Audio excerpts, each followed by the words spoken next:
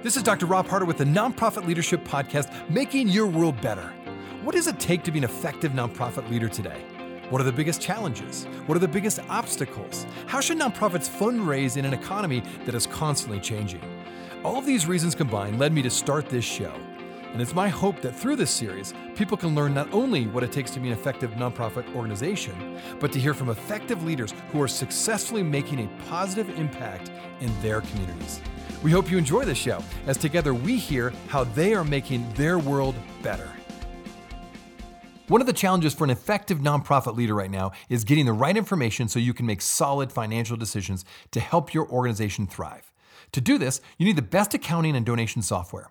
Researching, learning, and maintaining software can get really costly. So let me save you some time and money. Aplos just might be the solution you're looking for. Go to nonprofit.aplos.com to see how it works and get your 15-day free trial. Now, on to the show. Well, there is no doubt that nonprofit leaders are facing a whole myriad of challenges right now.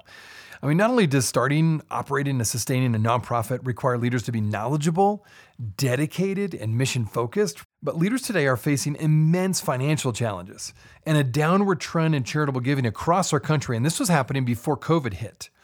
So I wonder, should nonprofits fundamentally change the way we're doing fundraising? Why are donors giving less to nonprofits these days?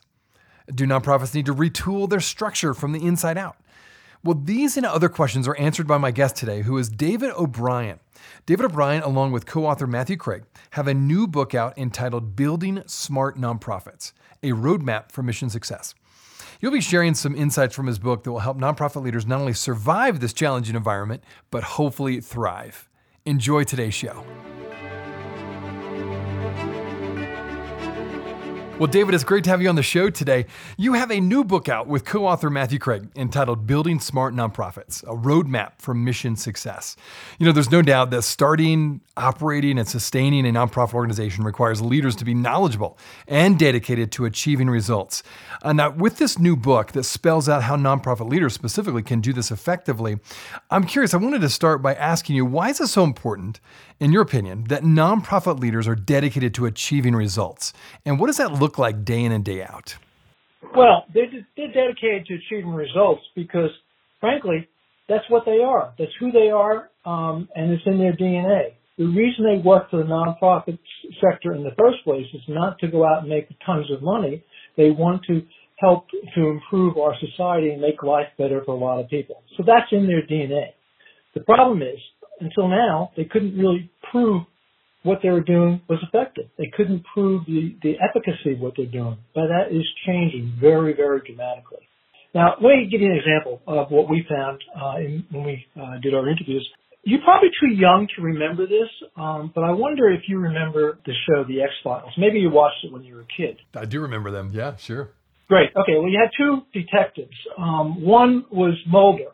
Mulder wanted to believe unswervingly that aliens exist, despite the lack of any evidence, and you couldn't convince him otherwise. Scully, on the other hand, was skeptical about whether there are visitors from other planets unless there were sightings supported by scientific data. But just as the name of the tagline of the movie says, the truth is out there, and timely and actionable data of impact exists, and nonprofits and their funders are increasingly going after this, and these funders are willing to pay for it. Now, let me give you an example of how this is working, what we found. We call this evaluation hacks. The old way, when you were trying to evaluate efficacy, you were dealing with such things as randomized controlled trials, double-blind studies. They took a long time, they're costly, and they're out of date by the time they're actually published. The new methods are really the old acronym KISS. Don't try to measure everything. Select a few relevant things that are indicative of what your mission is and lend themselves to both quantifying, proving that what you're doing is effective, and storytelling, and measure them. I guess some people told us, don't let the perfect be the enemy of the good. Rather than wasting valuable time and resources trying to capture the perfect data, just pick a metric or two that actually showcases your organization's effectiveness and go with it. Let me give you two examples of what we found, why this is important. We looked at two anti-recidivism programs, keeping inmates from going back to prison. And there are two sides of the spectrum. One was an organization called ROCA, R-O-C-A. It's in Boston. It was the largest pay-for-success transaction that's been done so far in this country. It's a $30 million transaction. And if you're familiar with these, what happens is the investors put in money and they get paid back by a funder, typically a nonprofit, when efficacy has been proven. In this particular case, the repayment criteria was based on a randomized control trial, which took 2 years. And that was a $30 million transaction, so frankly, you can afford to put some money and time into it. The other example is a program that was called The Last Mile. It was in San Francisco, and it was an $800,000 transaction funding an operation inside San Quentin where inmates were going to learn how to code and computer skills. And they boiled down the repayment criteria, in other words, what proves that the program was effective, based upon the number of hours the inmates attended classes. So that's what we call an evaluation hack. They boiled down the criteria in very, very simple, measurable criteria which prove that the program was effective. So those are some of the things that are changing in today's market as these new methods and the use of technology. Technology is so prevalent today. We looked at one operation that measured their success by going to the people they were working with Facebook pages after they graduated from the program to find out where they went in life. So a lot of technology there. So the world's changing, and we believe it's going to be to everyone's benefit. Now, it's really interesting. And, in your book, you argue that it's time to take a hard look at the nonprofit sector, and specifically that it may be time to completely restructure some nonprofits, perhaps reduce the overall number of nonprofits, and seriously consider increasing the pay rate for nonprofit staff. Additionally, I mentioned in a previous podcast that today's donors are certainly demanding even greater accountability and evidence of mission impact. So my question to you is it time to come up with a whole new way of structuring nonprofits? And if so, what should they look like? Well, frankly, yes, it is, but it's happening already, and it's happening very quickly. Let's look at a couple of major trends. There was an article in Fortune magazine a few years back talking about the development of what's called the fourth sector, the blending of government, private, and nonprofit sectors into a fourth sector, which essentially is mix and match of different structures, different legal structures, different methodologies, different ways of funding, all to tackle the problems that exist in our society. Another example is the rise of social entrepreneurship. Our universities and colleges are just pushing out tremendous numbers of young people who, unlike some of us when I was that age, were really interested in helping to solve society's problems, but also using what we learned in the dot-com era about how entrepreneurship can exist and help to provide solutions to these societies. As I mentioned, the use of hybrid structures like partnerships, joint ventures, certified B corporations are really, really helping to change the landscape. The creation of what's called virtuous ecosystems, where nonprofits band together, all working for a common goal to solve a common problem, like homelessness, where each member of the group brings their special sauce, their special know-how to solve one aspect of the problem, but these are swampy problems, and take a lot of different approaches to make a change. Let me give you an example. There's an operation we looked at called Work Now in Denver. It was started with a $1 million grant of seed capital from the Denver Foundation.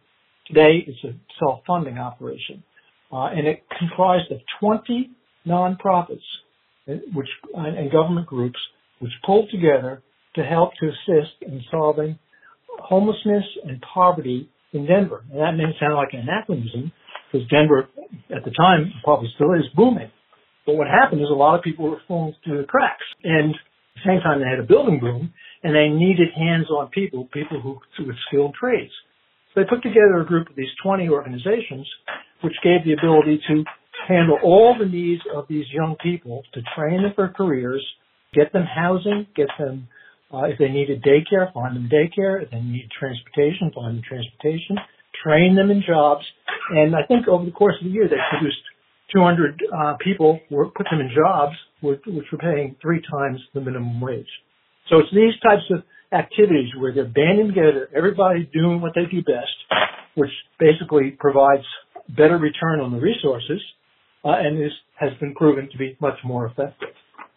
Funders, what we found, are increasingly willing to fund collaborations, mergers, partnerships, and in some cases, in many cases, even making grants for nonprofits to explore these different collaborations. So collaboration is a major change in what's happening in the world of nonprofits.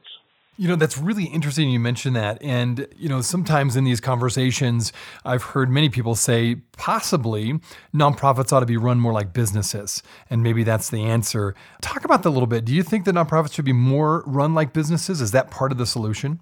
Well, you hit on 2 major, most important pieces of advice that we received, and covers both of them before we started writing the book. One was, don't be like the business suits who think they have all the answers because they come out of business and can tell nonprofits how to fix themselves. The second is, we don't want to hear about what you have to say. Let's go out and find out what people who are in the trenches, in the field, have to say about the nonprofit world and how they can achieve greater sustainability. So that's what led us to go out and do interviews with 60 nonprofit leaders, thought leaders, people working for nonprofits, people who provide services to nonprofits, to determine what they thought. And I can just give you a couple thoughts of what we heard, which I think answer that. That kind of concept about nonprofits should be more like businesses is really almost a hot button with nonprofits, and rightly so. Jim Collins wrote in Good to Great in the social sectors, and I'm quoting, we must reject the idea, well-intentioned, but dead wrong, that the primary path to greatness in the social sectors is to become, quote, more like a business. Phil Buchanan, who was the president of the Center for Effective Philanthropy in Boston, who we interviewed, and he writes very extensively on this specific topic, he basically said, nonprofits are unique in many respects, including incentive for growth and scaling, sources of funding, and responsibility to society at large rather than shareholders. Thus, they are and should be governed by different standards, practices, and mores than for-profit businesses. And finally, Jonathan Greenblatt, who was the CEO of the Anti-Defamation League, told us, remember, part of the reason why these nonprofits exist is to fill the gaps between business and government. So you don't want them necessarily running at the same pace as the private sector. We don't want them subject to the pressures put upon the financial markets. So, as you can see, my answer to that question is no. That doesn't mean they can't use business practices and have efficient systems. But no, we don't want them modeling themselves after the for-profit sector.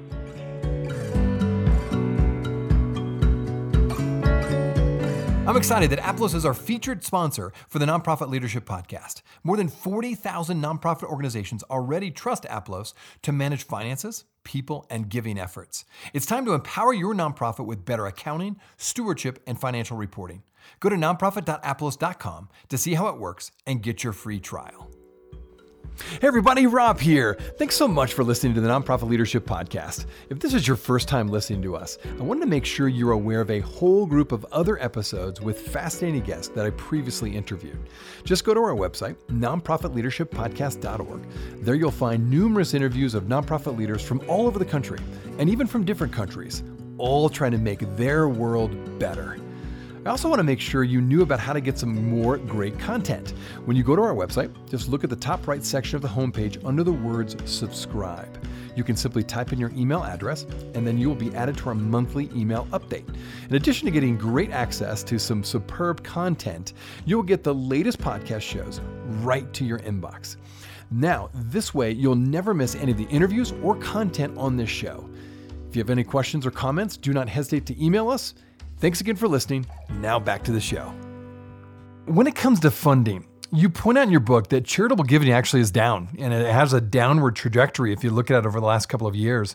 The trend line is not showing signs of improvement either anytime soon. And sadly, I would say in light of COVID-19, for some nonprofits, the giving has really dropped. Now, for humanitarian nonprofits and those who are responding to COVID-19, I think it's actually just the opposite, ironically. But overall, trending for charity giving has dropped.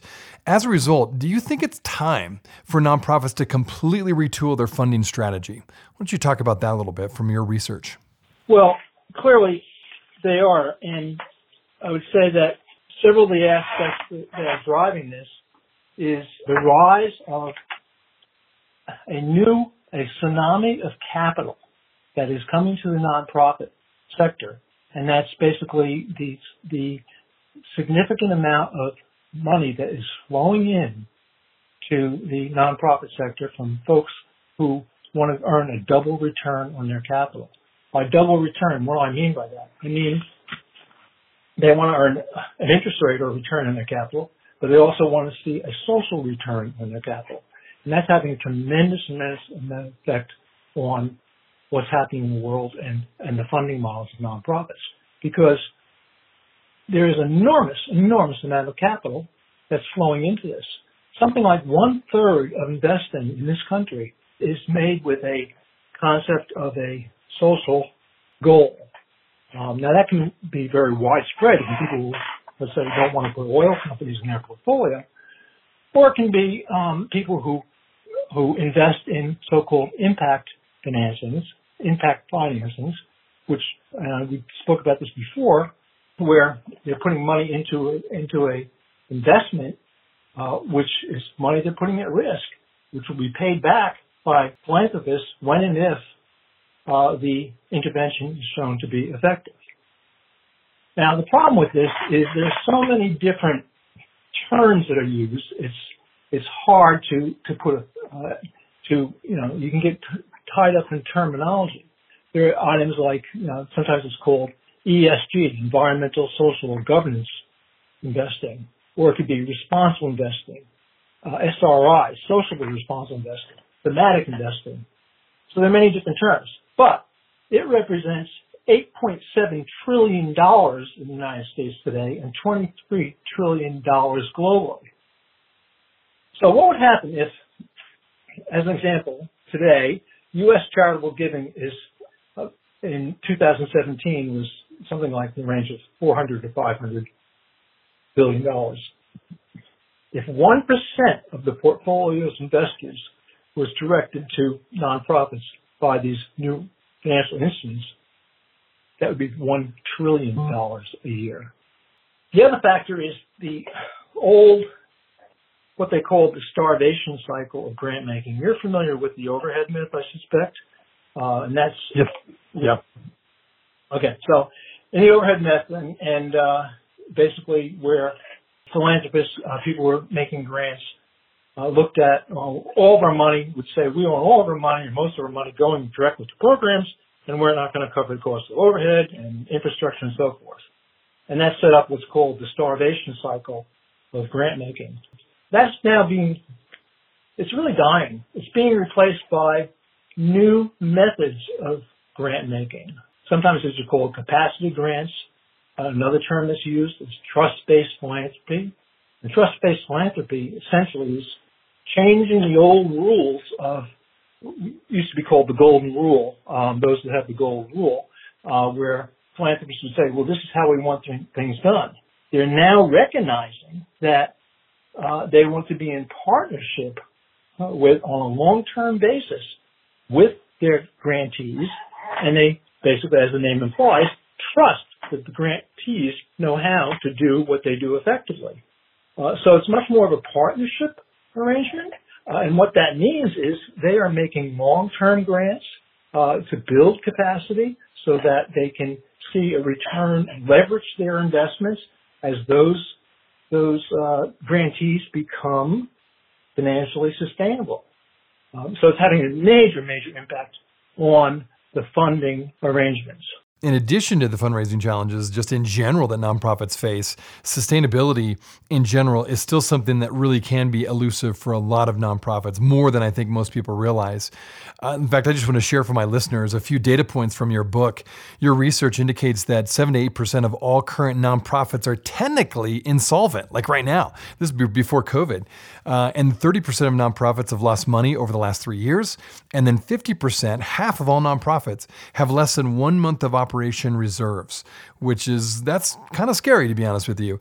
So also to note, these stats don't just apply to small nonprofits. I think you make that point in your book that this applies to nonprofits of all sizes.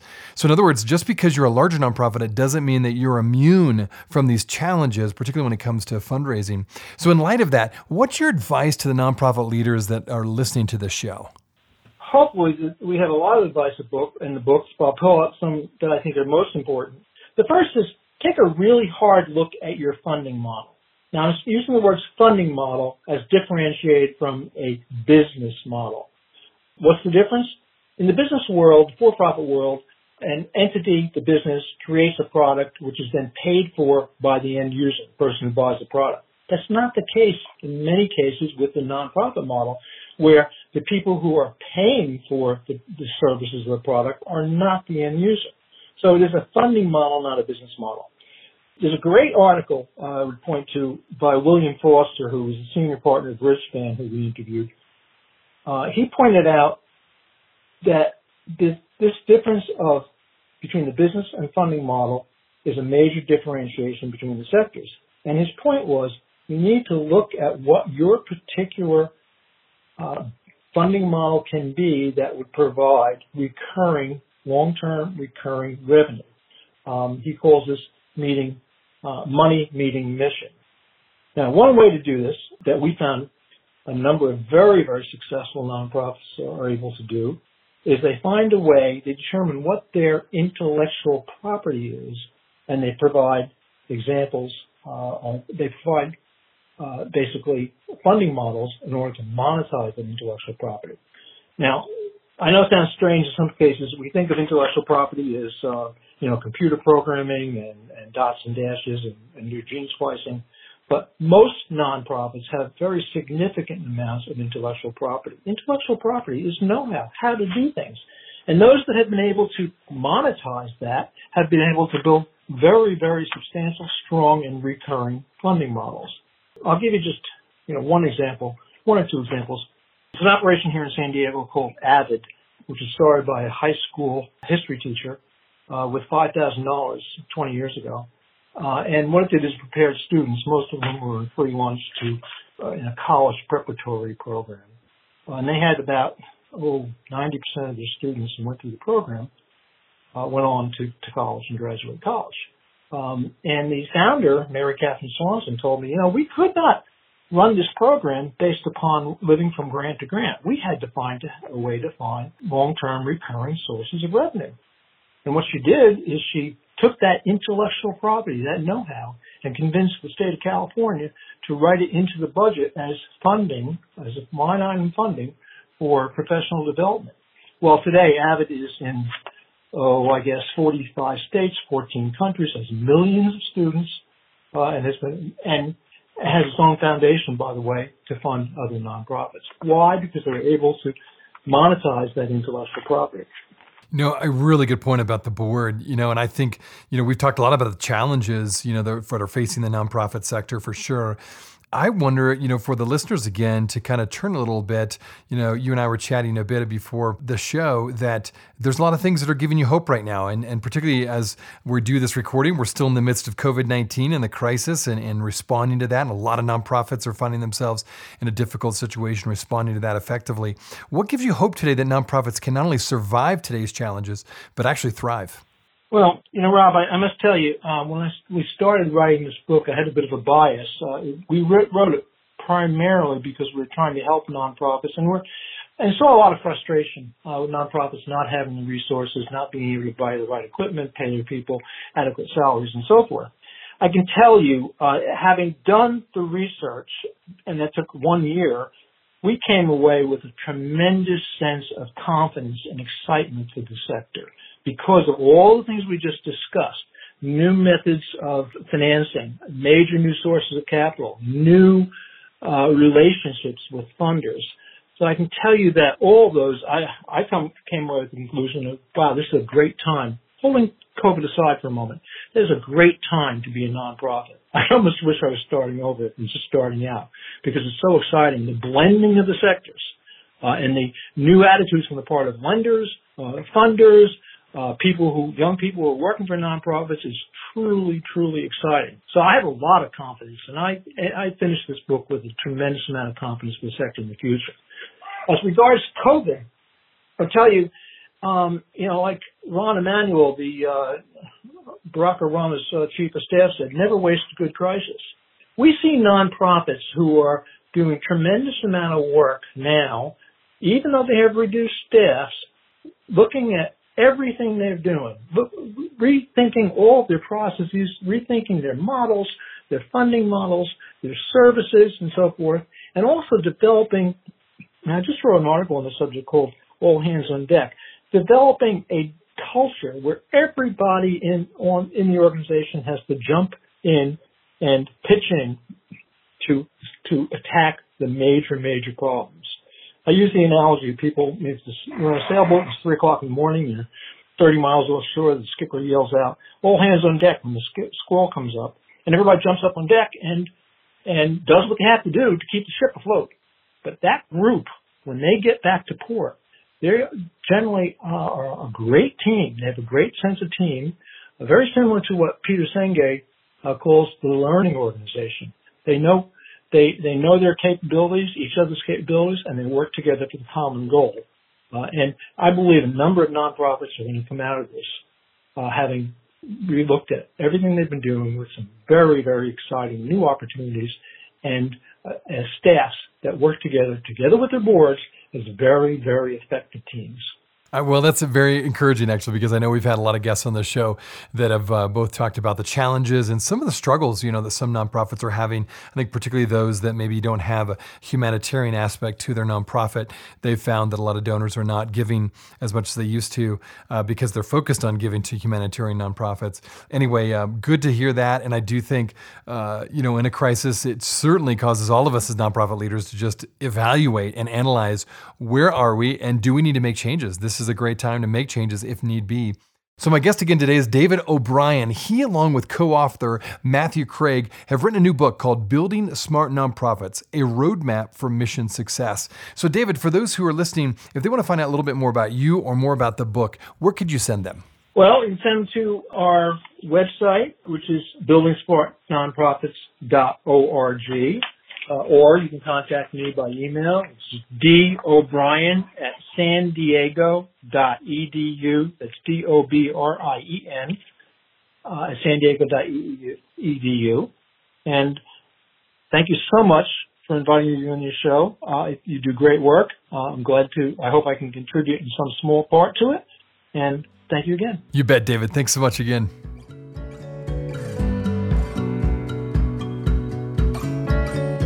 What's unique about Aplos is that they are dedicated not only to providing you with the best tools, but also to offering free training from their in-house experts and CPAs. Right now, you can get access to a solid webinar on 5 essential financial reports for nonprofit leaders. To get access, go to nonprofit.aplos.com. Hey friends, I wanted you to know that this podcast can be found on both iTunes and Spotify. If you're wondering how to find it, just type in the words Nonprofit Leadership Podcast and this podcast should show up. We also encourage you, when you go on iTunes, let us know what you think. Give us a review. Give us a rating. We would love to hear what you think of this podcast, and your feedback will help expand this podcast to get it out to as many people as possible. You can also find other resources and interviews of past guests on my website, nonprofitleadershippodcast.org. Again, that website is nonprofitleadershippodcast.org. Thanks again for listening, and until next time, keep making your world better.